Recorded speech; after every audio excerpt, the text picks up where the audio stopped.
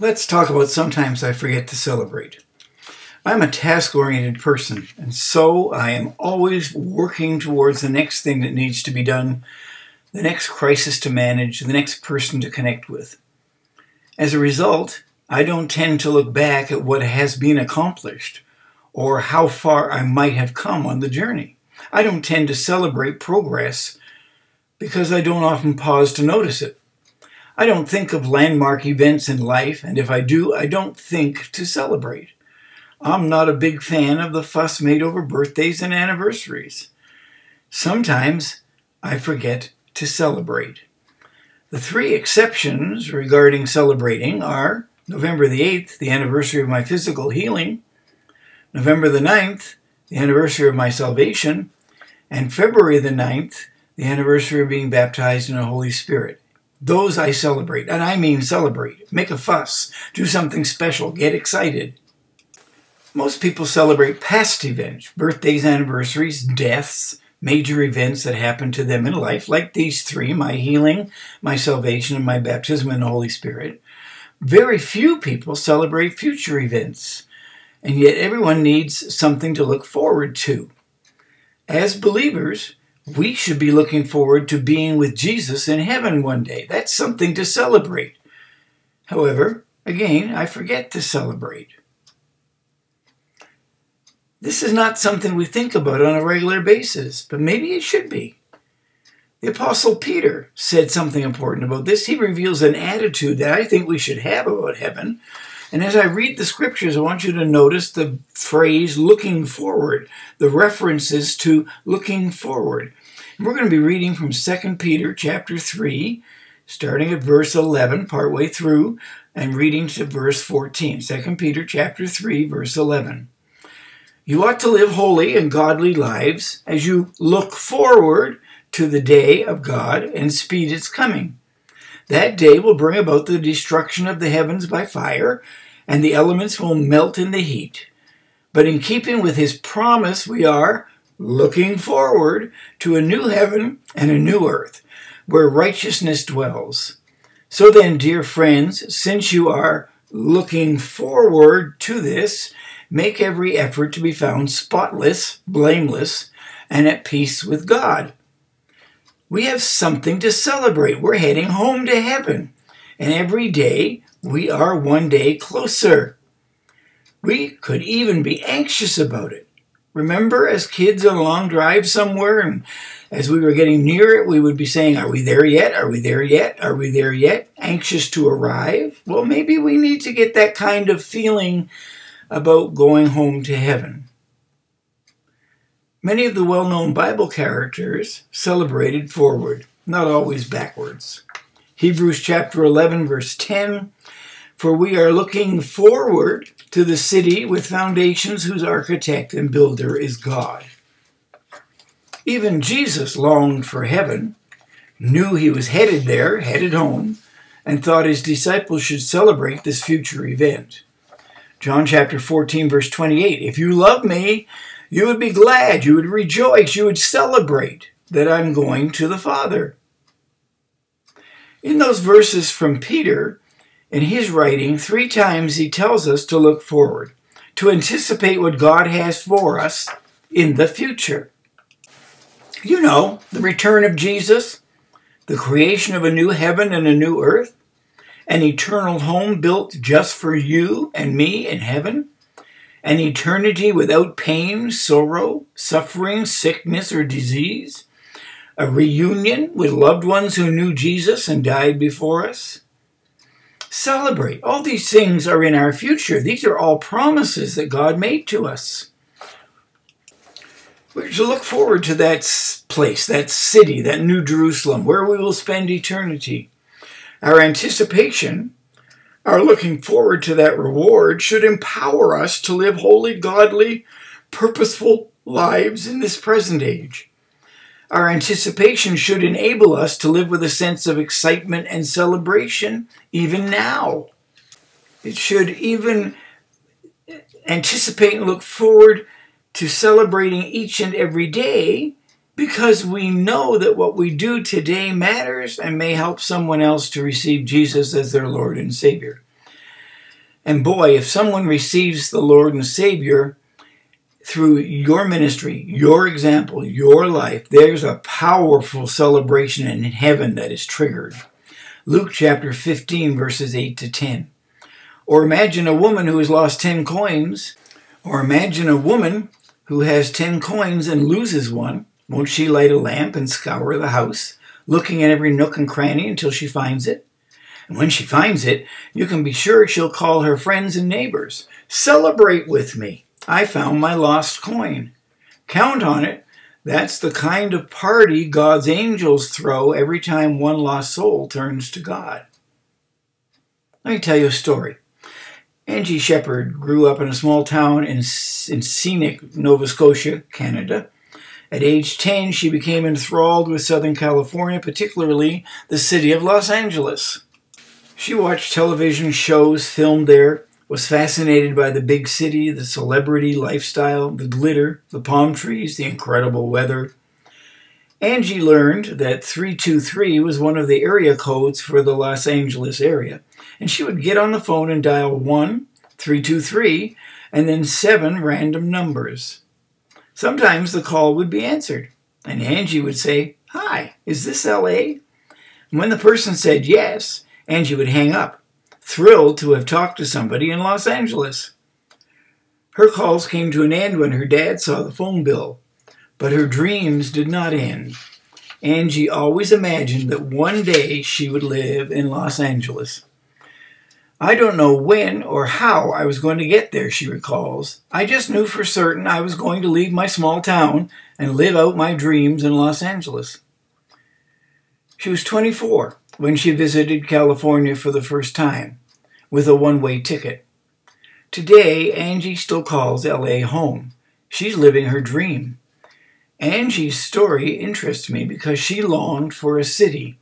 That city occupied her mind day and night, and its glittering allure drove her dreams and guided her life. She even called to talk to random people simply because they lived in the LA area code. Folks, anticipation for the heavenly city of God should be the driving force of our lives, especially because through prayer, we can stay in constant communication with someone who already lives there, Jesus. The Bible states, "Seek those things which are above, where Christ is sitting at the right hand of God." C.S. Lewis says, "A continual looking forward to the eternal world is not, as some modern people think, a form of escapism or wishful thinking, but one of the things a Christian is meant to do. It does not mean that we are to leave the present world as it is. If you read history, you will find that the Christians who did the most for the present world were those who thought most of the next." He continues, "The apostles themselves who set foot the conversion of the Roman Empire, the great men who built up the Middle Ages, the English evangelicals who abolished the slave trade, all left their mark on earth precisely because their minds were occupied with heaven. It is since Christians have largely ceased to think of the other world that they have become so ineffective in this world. Aim for heaven and you will get earth thrown in. Aim at earth and you will get neither." C.S. Lewis. So what then can we expect in heaven that we can celebrate even now? What kind of celebrations will we discover in God's eternal home? Well, number one, something to look forward to when we get to heaven, something that we can celebrate now would be, number one, look forward to a rousing welcome. Most of us are a little, or seriously in a big way, apprehensive about dying. Like the ancient Israelites crossing the Jordan, we have not passed this way before. But the Bible's full of information to alleviate your concern. The Apostle Peter said that if you serve the Lord Jesus faithfully, 2 Peter 1:11, you will receive a rich welcome into the eternal kingdom of our Lord and Savior Jesus Christ. It's easy, by the way, to underestimate these words. Another story. Recently, a little boy in Ohio named Grady went back to school after having been diagnosed with leukemia. He had missed a full year with his classmates because of his treatments, but finally he was able to return for a few hours a day. On his first day back, the principal met him and opened the door. And in front of Grady were all the students and teachers lining the hall, holding strands of bright crepe paper.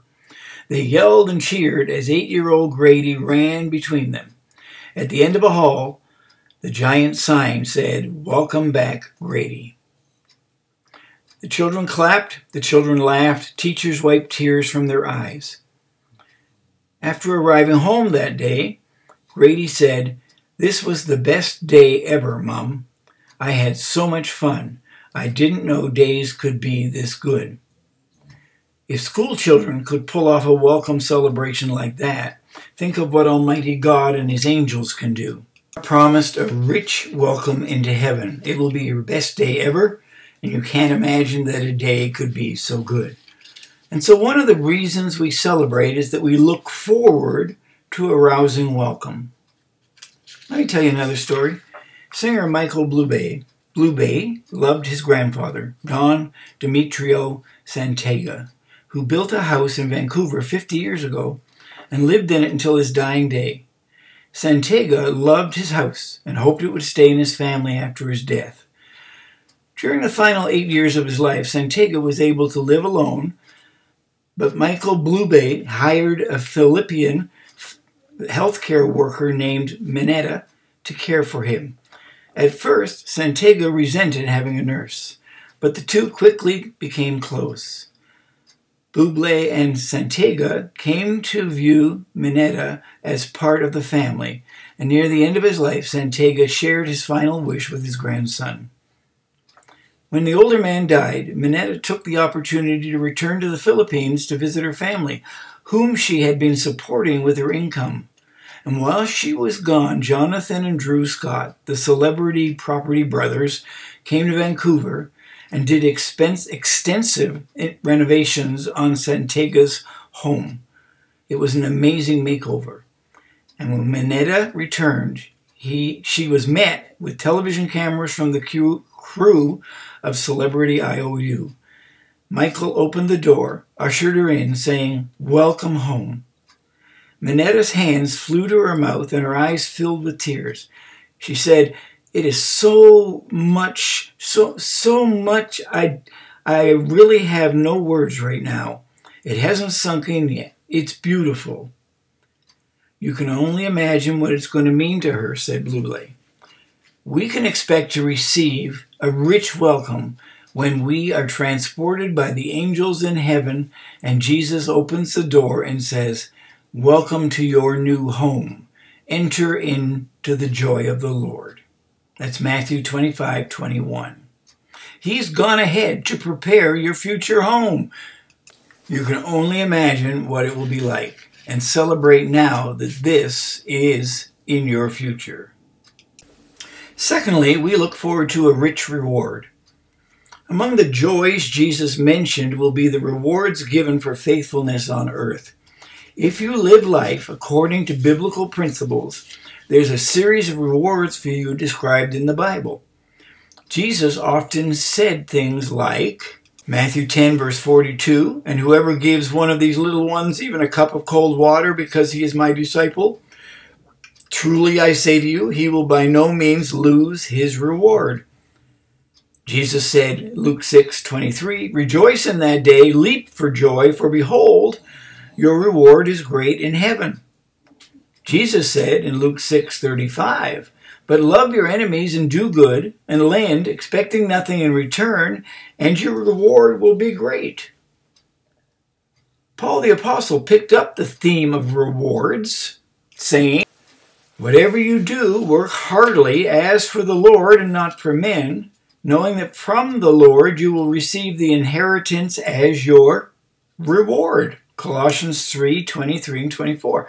Hebrews 11:6 says that God is a rewarder of those who diligently seek him. The Bible states that there are 5 crowns that are rewarded to believers according to the work that we do for the Lord while here on earth. What we did with what we've been given. our ability, talent, skills, intelligence, time, energy, finances, relationships. And those 5, and I'm going to just mention them briefly, but you can go online to www.ralphhoweministries.com and search for Rewards According to the Bible, and you'll have a 3-page document that will give you the details in full of these rewards. The rewards are, number 1, the crown of life, James chapter 1, verse 12, given to those who are faithful until the day they die. Number 2, the crown that's called the victor's crown, 1 Corinthians 9, 24 to 27, given to those who do give whatever it takes to fulfill their God-given destiny. Number 3, the crown of exaltation or the crown of rejoicing, 1 Thessalonians 2, 19 and 20, given to those who are soul winners. Number 4, the crown of righteousness, 2 Timothy 4, verses 5 to 8, given to those who live a righteous lifestyle as they wait for the second coming. And number 5, the crown of glory, 1 Peter 5, 2 to 4, given to those who cared for and were compassionate towards others. Again, you can find those at www.ralphhoweministries.com. Just search for rewards or rewards according to the Bible. The third thing we have to look forward to, we look forward to a resurrected body. And that is something to celebrate, because I'm a little weary of the body that I have now. At the moment of our resurrection, or rapture, we are going to celebrate our new glorified bodies. Lazarus rose from the dead, and they had to unwrap his body. Jesus rose, and his resurrection body passed right through his grave clothes. Lazarus rose to die again. Jesus rose never again to die, never again to age, to experience illness, face weaknesses, or encounter death. And like Jesus, Philippians 3 verse 21 says that the Lord will transform our lowly bodies so that they will be like his glorious body. At the moment of resurrection, or rapture, if you are still alive when Jesus returns, it says we shall all be changed in a moment, in the twinkling of an eye, at the last trumpet. For the trumpet will sound, and the dead will be raised imperishable, and we shall be changed. That's 1 Corinthians 15, verses 51 and 52. Jesus' resurrected body was incapable of aging, could not become ill, would never cease to exist or die, capable of passing through solid structures, capable of ascending into the air, capable of eating food, touching his friends. His resurrection body is the pattern of our own resurrection body, and that is something to celebrate. Number 4, we need to look forward to a renewed assignment, and that again is something to celebrate. Looking forward to a renewed assignment, something that God wants us to do. And you will need your resurrection body because you have a lot of work ahead of you. One of the greatest aspects of heaven involves the prospect of more service for the Lord. This is good. I have little interest in sitting and relaxing for eons on end. You need some refreshing rest, but not aimless monotony. Twice in the book of Revelation, we are told we will be involved in meaningful tasks and acts of service in heaven. Revelation 7:15, therefore they are before the throne of God and serve him day and night. Revelation 22:3, no longer will there be anything accursed, but the throne of God and of the Lamb will be in it, and his servants will serve him. Randy Alcorn wrote extensively about this in his book on heaven, which if you haven't read, you should. It's a long read, but a good one. And he says, I quote, work in heaven won't be frustrating or fruitless. Instead, it will involve lasting accomplishment, unhindered by decay and fate, enhanced by unlimited resources. We'll approach our work with the enthusiasm we bring to our favorite sport or hobby. He goes on to say, in heaven we'll reign with Christ, exercise leadership and authority, and make important decisions. This implies we'll be given specific responsibilities by our leaders, and we'll delegate specific responsibilities to those under our leadership. We'll set goals, devise plans, share ideas. Our best work days on the present earth are just a small foretaste of the joy our work will bring us on the new earth. When Jesus ascended and returned to heaven, he didn't retire from his work. He resumed his place on the throne, sustaining the universe, Colossians 1:17.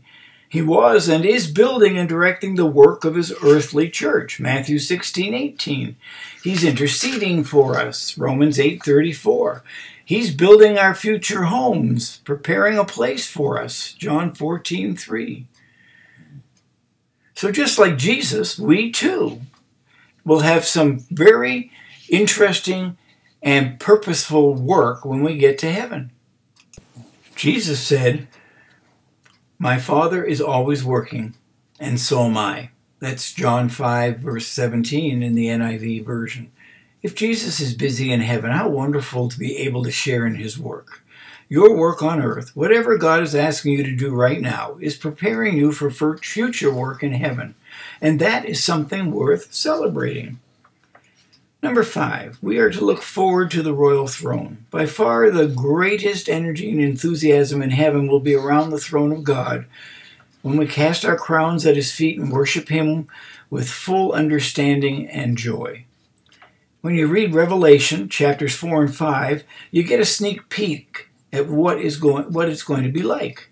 Revelation 5:13 says, "And I heard every creature in heaven and on earth and under the earth and in the sea, and all that is in them, saying, to him who sits on the throne and to the Lamb, be blessing and honor and glory and might forever and forever." Can you just imagine the moment when tens of millions of us join the tens of millions of angels, all of our disabilities gone, all our problems solved, all our burdens lifted, and we lift our voices in a choir of billions and sing of God's amazing grace? That is something to celebrate. We have that to look forward to. Number 6, we look forward to an amazing reunion, and again, that is something to celebrate. As you gather around the throne, you will look over and see your loved ones who died in Christ. And you will instantly know each other, and you will begin fellowshipping in heaven where you left off here on earth. All the saints of all the ages will be there, plus all the angels. No more separation, no more sorrow. You will see all your loved ones who are believers and who went to heaven ahead of you. Our lives are ordered by the Lord, and he brings us together on earth in friendships and marriages, family units, relationships and fellowship. And the same God who brought us together the first time here on earth will reunite us. And we will pick up where we left off, minus all disagreements and personality conflicts. Bill Bright, an evangelist and founder of Campus Crusade for Christ, wrote just before he died in 2003, I quote, "No reunion in history can even foreshadow what joy we will experience when we see loved ones and friends who went on before us. We are known, we are recognized, and we identify our loved ones, family, and friends, brought together in all the exquisite, all-surrounding presence of God. Our faces beam, our countenances gleam, and we shout in such delight that angels glance at each other in wonderment. What full-throated, glad-hearted welcomes these blood-washed sinners give each other. How they adore the Lord Jesus, how they love him, how they love each other." So we have an amazing reunion to look forward to. And then number 7, we look forward to the risen Savior. And this is the single greatest anticipation about heaven, that we're going to see our risen Savior. You will see Jesus himself face to face. Revelation 22:4, "They shall see his face." This is your ultimate goal.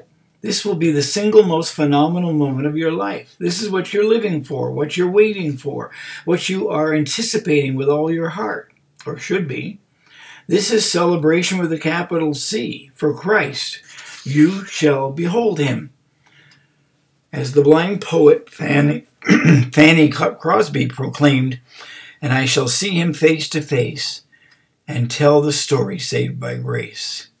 And you know, the closer we get to heaven, the greater our longing for Jesus' face. What do you think you will be doing an hour after you die?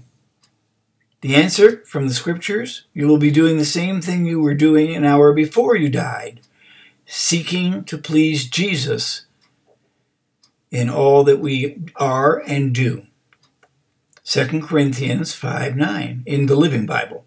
So our aim is to please Him always in everything we do, whether we are here in this body or away from this body and with Him in heaven. So what do you think you're going to be doing an hour after you die? The answer from the scriptures for believers: you will be doing the same thing you were doing an hour before you died, seeking to please Jesus in all we are and all we do. 2 Corinthians chapter 5, verse 9. So our aim is to please Him always in everything we do, whether we are here in this body or away from this body and with Him in heaven. So you may change, but you don't change your core purpose in life. Your location may change, but you don't change your core purpose in life. The things that please Christ on earth will please Him in heaven, and our task is always to please Him in everything we do. So we have a lot to look forward to. That's my point. And thus we have a lot to celebrate. And sometimes I forget all this. I forget to celebrate. But you know, I shouldn't. And I know I shouldn't.